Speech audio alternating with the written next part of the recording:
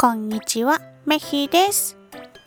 今日の御言葉、ローマ人への手紙8章31節。こんなに素晴らしい恵みに対して、一体何と言ったらよいでしょう。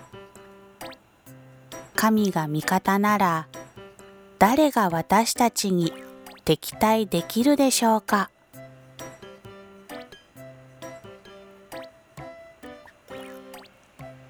今日もイエス様に感謝して過ごす一日でありますように。